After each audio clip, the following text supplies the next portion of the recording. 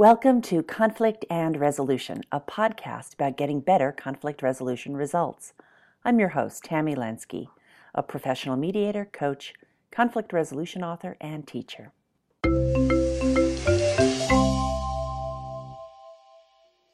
Even after a dispute is resolved, conflict and tension can linger.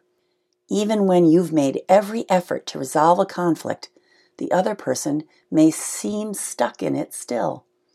Is there anything you can do when someone you live with, work with, or serve doesn't seem to be moving on after conflict? There is. But first, you need to understand why. This episode is titled, Letting Go and Moving On After Conflict. What prevents someone from letting go and moving on after conflict? Here are some of the most common reasons I come across in my mediation and coaching work. Something is unfinished for them. There's something in the conflict that hasn't been attended to sufficiently and continues to nag at them. Even if you feel it's all done, that may not be their experience at all. Consider asking something like, is there something we haven't discussed that's still lingering for you? They fear a stone has been left unturned.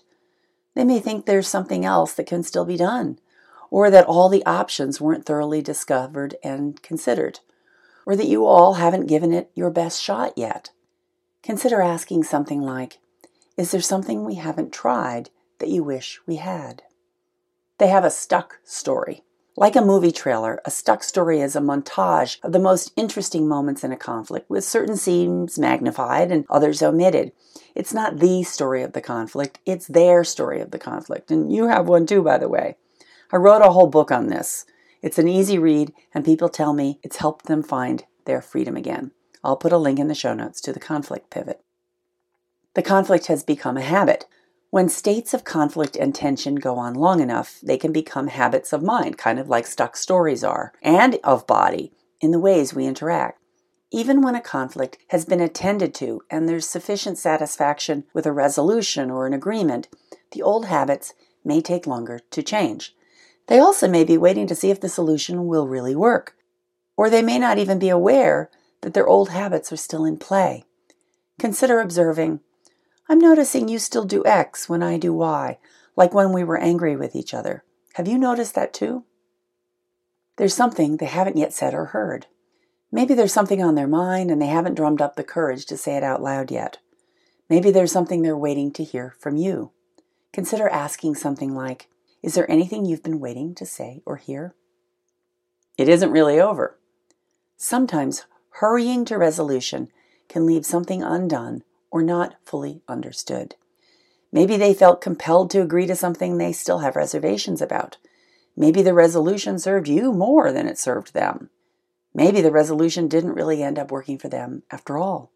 The list of possibilities here is quite long.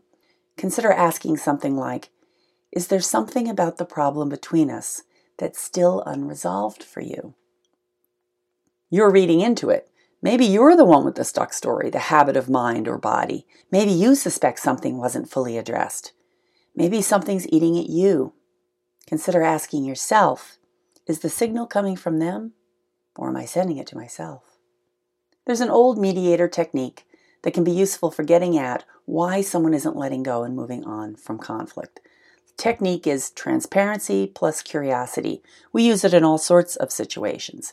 The technique is to observe out loud what you're noticing without judgment and ask a curiosity-based question about it. Be kind, don't judge, don't accuse, just notice and wonder. It might sound something like this.